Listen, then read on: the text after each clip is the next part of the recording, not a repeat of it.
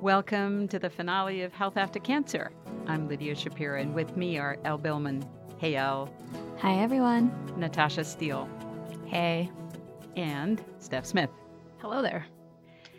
So this has been quite an adventure for the four of us. So I'd love to hear, some of the thoughts you have or reflections you have on what we learned doing this show. I was thinking about this when we were getting ready to record, and it might seem naive. I got treated during COVID, which was a real time of isolation, and I didn't know a lot of survivors. I hadn't heard their stories. I didn't know what their lives were like before, during, after their experiences. And I think one of the things I've been most struck by is there are definitely threads that run within survivorship, things like hope and resilience, that some of the challenges that we all have navigating the medical system or our relationships, our bodies, things like that. But there are such differences. And Elle, I think about my story versus yours and how much I'm struck with the fact that, you were treated as a kid before you really had memories of what it was like to be sick, and how that has really framed your survivorship.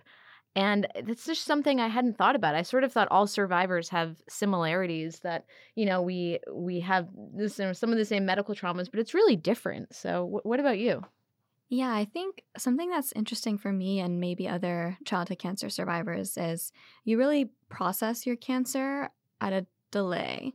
So I don't think I really started processing my cancer and what survivorship means until I was an adolescent, and I'm probably still processing it. And I think being a part of this show and getting to talk with all of our guests as well as our hosts has helped me think about survivorship in new ways and reflect internally on my own survivorship. And a lot of that has come through the conversations I've had with Natasha when we're driving to the studio and prepping for the interviews that we're doing that day.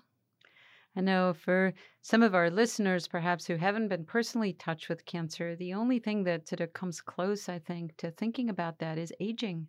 In a way, it's sort of the idea of knowing that your timeline is compressed, or that, it's time to make meaning and think about your legacy, and the time is really now, which is really a phenomenal lesson, I think, for all of us.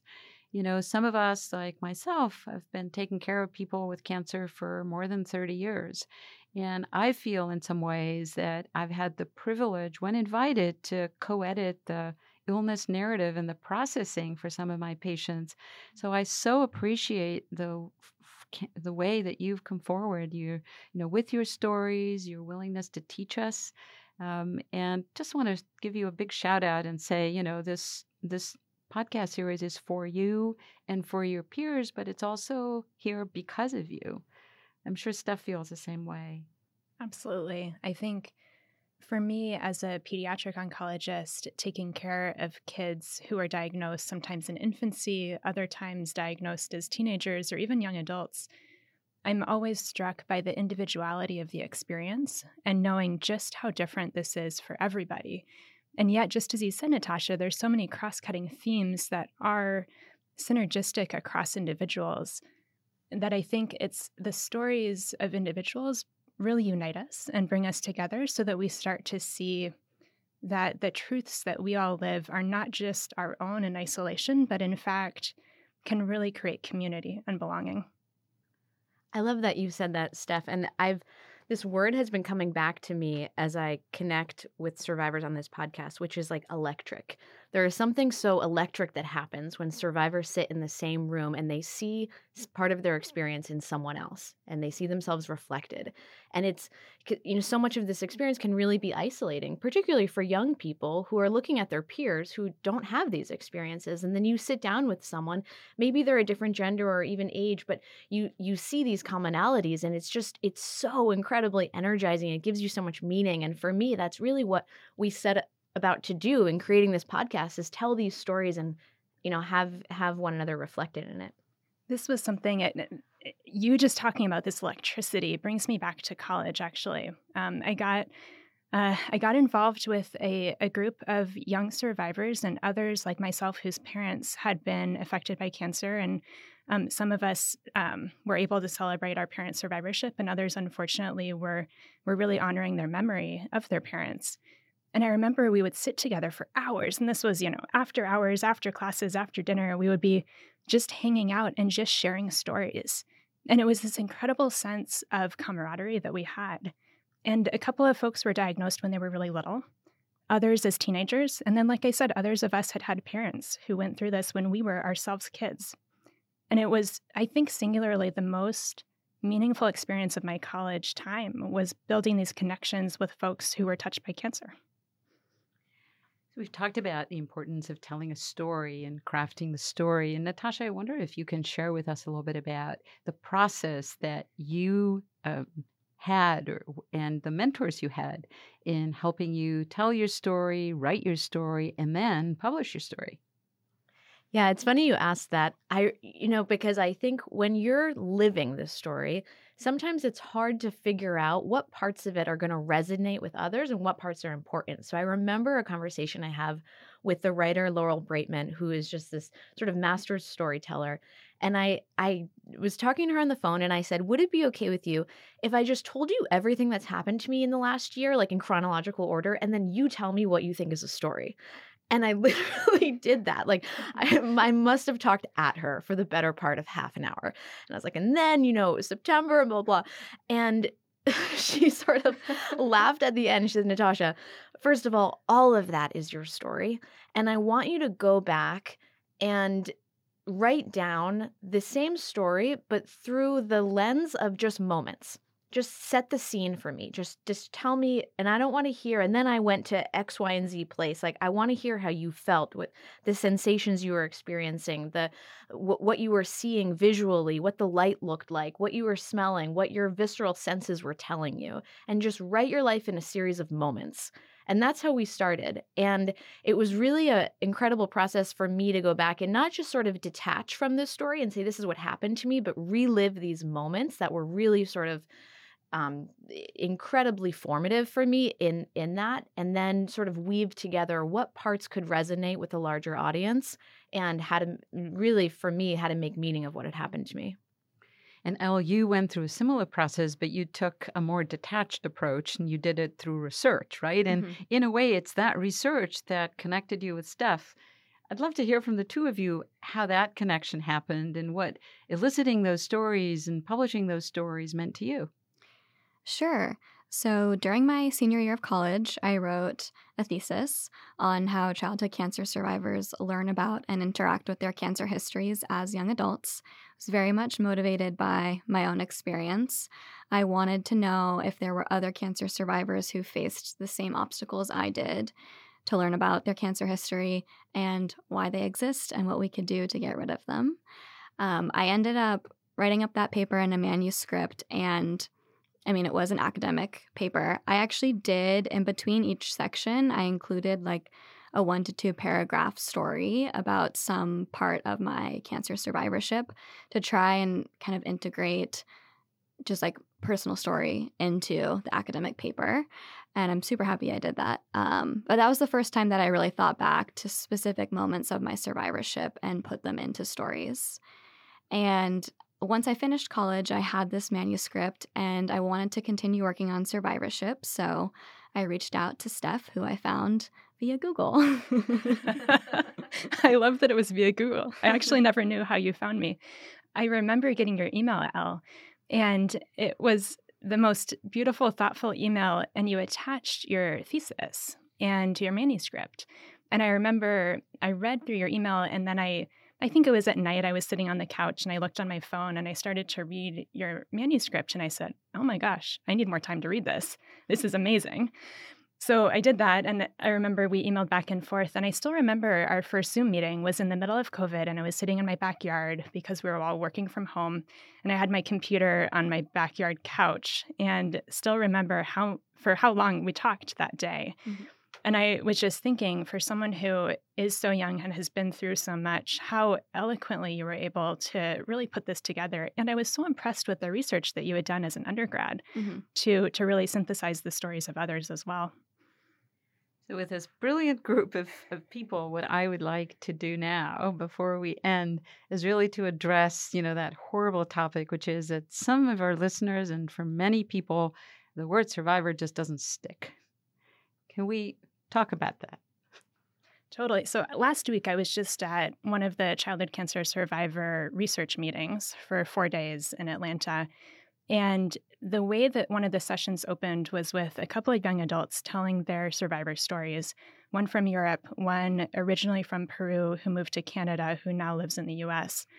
And this question came out outright. It was actually one of the audience members who's a researcher and physician who said, "How do you both feel about the term cancer survivor? And does it resonate with you? And how do you think that we should all use the term either in our clinical practice or in our research to be respectful of the fact that not everyone really identifies as a survivor?"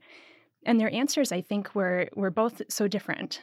So one individual said, I think it's fine to use that term in research because it clarifies and it means something. He said, but in clinical practice, if you were taking care of me, I would hope that you would not call me a cancer survivor because that's not how I feel and that's not a term that resonates with me.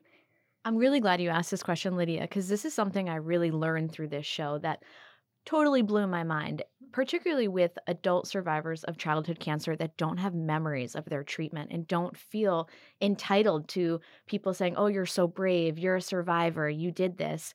And that just, blows my mind, Elle. You and I have talked so much about this of like, oh my God, how could you not identify as someone who's been through this experience? But you've really been piecing together what happened to you before you had memories. And so that's been really interesting to observe. And then there's, of course, people who may have had surgery and not chemo, or chemo but not chemo plus radiation, and say, oh, my other friend is really a survivor. They had such a different experience who don't feel entitled to that label.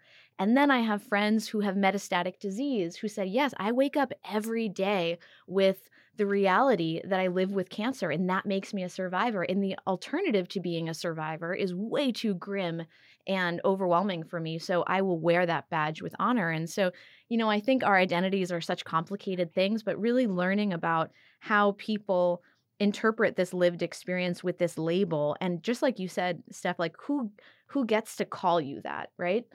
I think is something I've really learned from the people that we've had in this community on the show.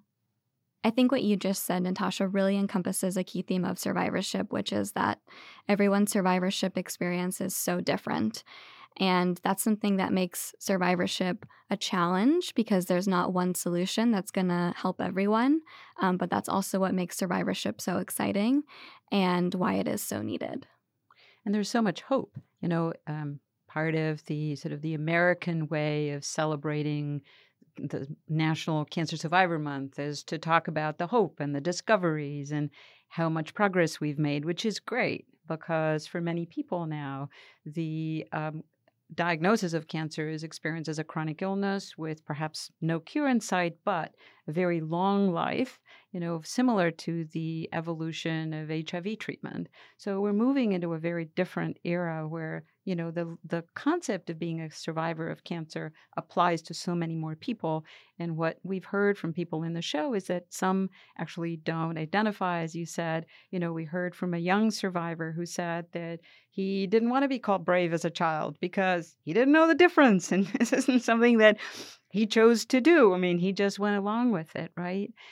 But I hope that in the spirit of this show, we've sort of captured the stories of so many people with different experiences and investment, basically, in contributing to creating this community, but also to advancing the science and the progress in the field of survivorship. So for the last few minutes, I wonder if you could share with me what your vision is or what your hope is for how we can move and contribute to advancing this field. I think my hope would be to bring more survivor voices and voices of family members and support people and caregivers into the story and into the narrative, both of how we deliver clinical survivorship care, but also how we build this body of research that people cite. And I think we need to have the voices of folks who aren't normally represented. We need to hear this from people across many different languages, many different countries, many different wakes of life. We need to hear it from people, communities of color. We need to hear this from folks who are worried about having enough food on the table and roofs over their heads. We need to hear this. We need to scream it from the rooftops, what people are telling us, because this can't live in the ivory tower of academia. I think we need to go to the communities and we need to get out there. We need to capture the voices and bring them back, and then go to the policy level and start to make structural changes that will change how we care for cancer survivors across the life course so that people aren't lost. And so that even those who don't have enough money to pay for everyday things will still be able to get the medical care and the psychosocial care that they need to thrive throughout their lives. I'm so excited that Elle is going to med school. I mean, I somehow feel that we're all a little responsible for that, even though Oh, absolutely. no, it's all you're doing, but somehow we've sort of shared in the process of listening to your aspirations and your dreams for your future. And we're so excited that you bring your experience in addition to all of the other gifts and talents and that you have. So I'm interested and probably curious to just hear you say how you imagine that, having heard these stories and having sort of really spent time delving into this topic, will affect how you practice and how you approach your patients. This is a great question.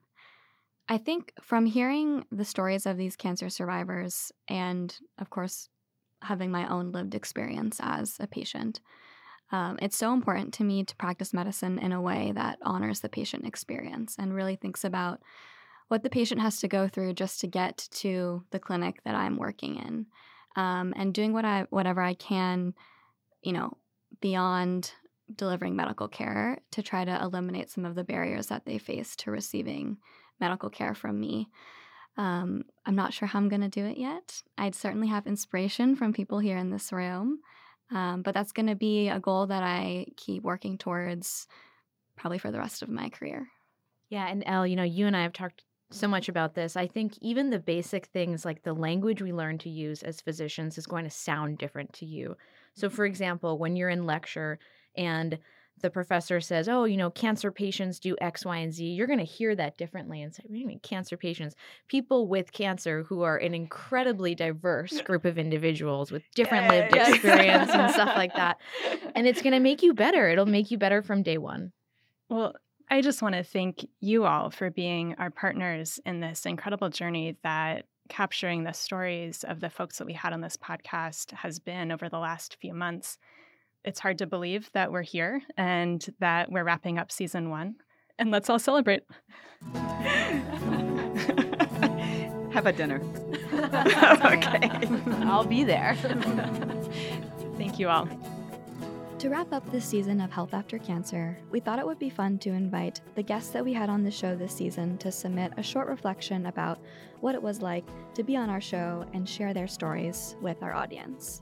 In just a few moments, you'll hear those reflections from our guests. Before we go into that, I want to extend a huge thank you to our amazing guests. We so appreciate your vulnerability and sharing your stories with us, as well as your expertise. I also want to extend a thank you to our audience.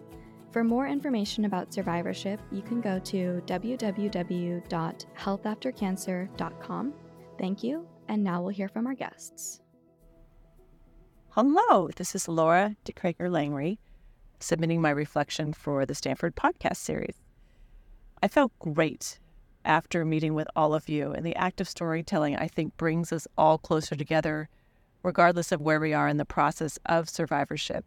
I think it gives meaning to what we have all experienced, and it provides perhaps maybe even more of a common narrative between patients, caregivers, and their medical team when you do something like the Stanford podcast, as it enables us to see where the common ground lies.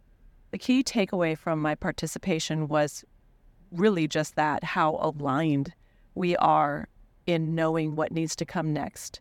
From my perspective as a parent of a kid with cancer to oncologist perspective to survivors' perspectives, we all shared similar notions and feelings and came at the conversation of survivorship from those places, but there was so much common ground, which gives me hope for what can be done in the future to make lives better for kids with cancer. And my related update is that my book has found a publisher. So Through the Fire, Empowering Parents of Kids with Cancer now has a home, and I'm so excited to get to work on the next phase of bringing this book to parents of kids with cancer worldwide. Thank you so much for the opportunity. Would love to work with you again. Hi, Alana Yurkowitz here. I appreciated the opportunity to share how I came to a career in clinical practice that focuses in cancer survivorship and previvorship. Putting a human face on patient care, whether that's the patient or the doctor, humanizes this profession of ours that can often feel impersonal. I hope the info I shared about my unique primary care practice may inspire others in healthcare to pursue similar models of care. I also hope I can empower cancer survivors and previvors to better advocate for what they need within the medical system, even if they don't have a dedicated survivorship doctor or care team. Hi, all. This is Dawn Billman. As you remember me from the podcast, I'm Elle's mom. I so enjoy getting to be part of the Health After Cancer podcast. It's great to see attention being devoted to the journey of cancer survivors. As Elle's mom, I've been hearing her talk about the development of this podcast for at least the past 2 years. I've gotten to see the behind-the-scenes work, even hearing the team plan the podcast over Zoom. It's so rewarding to not only see it launch, but to get to be part of it. When I went in to record my episode, I met a team of physicians and a production crew dedicated to making this resource for you. I hope sharing my perspective as a mom helps other parents navigating survivorship with their children. If you enjoyed listening to us today, please rate, follow, and subscribe to Health After Cancer wherever you listen to podcasts.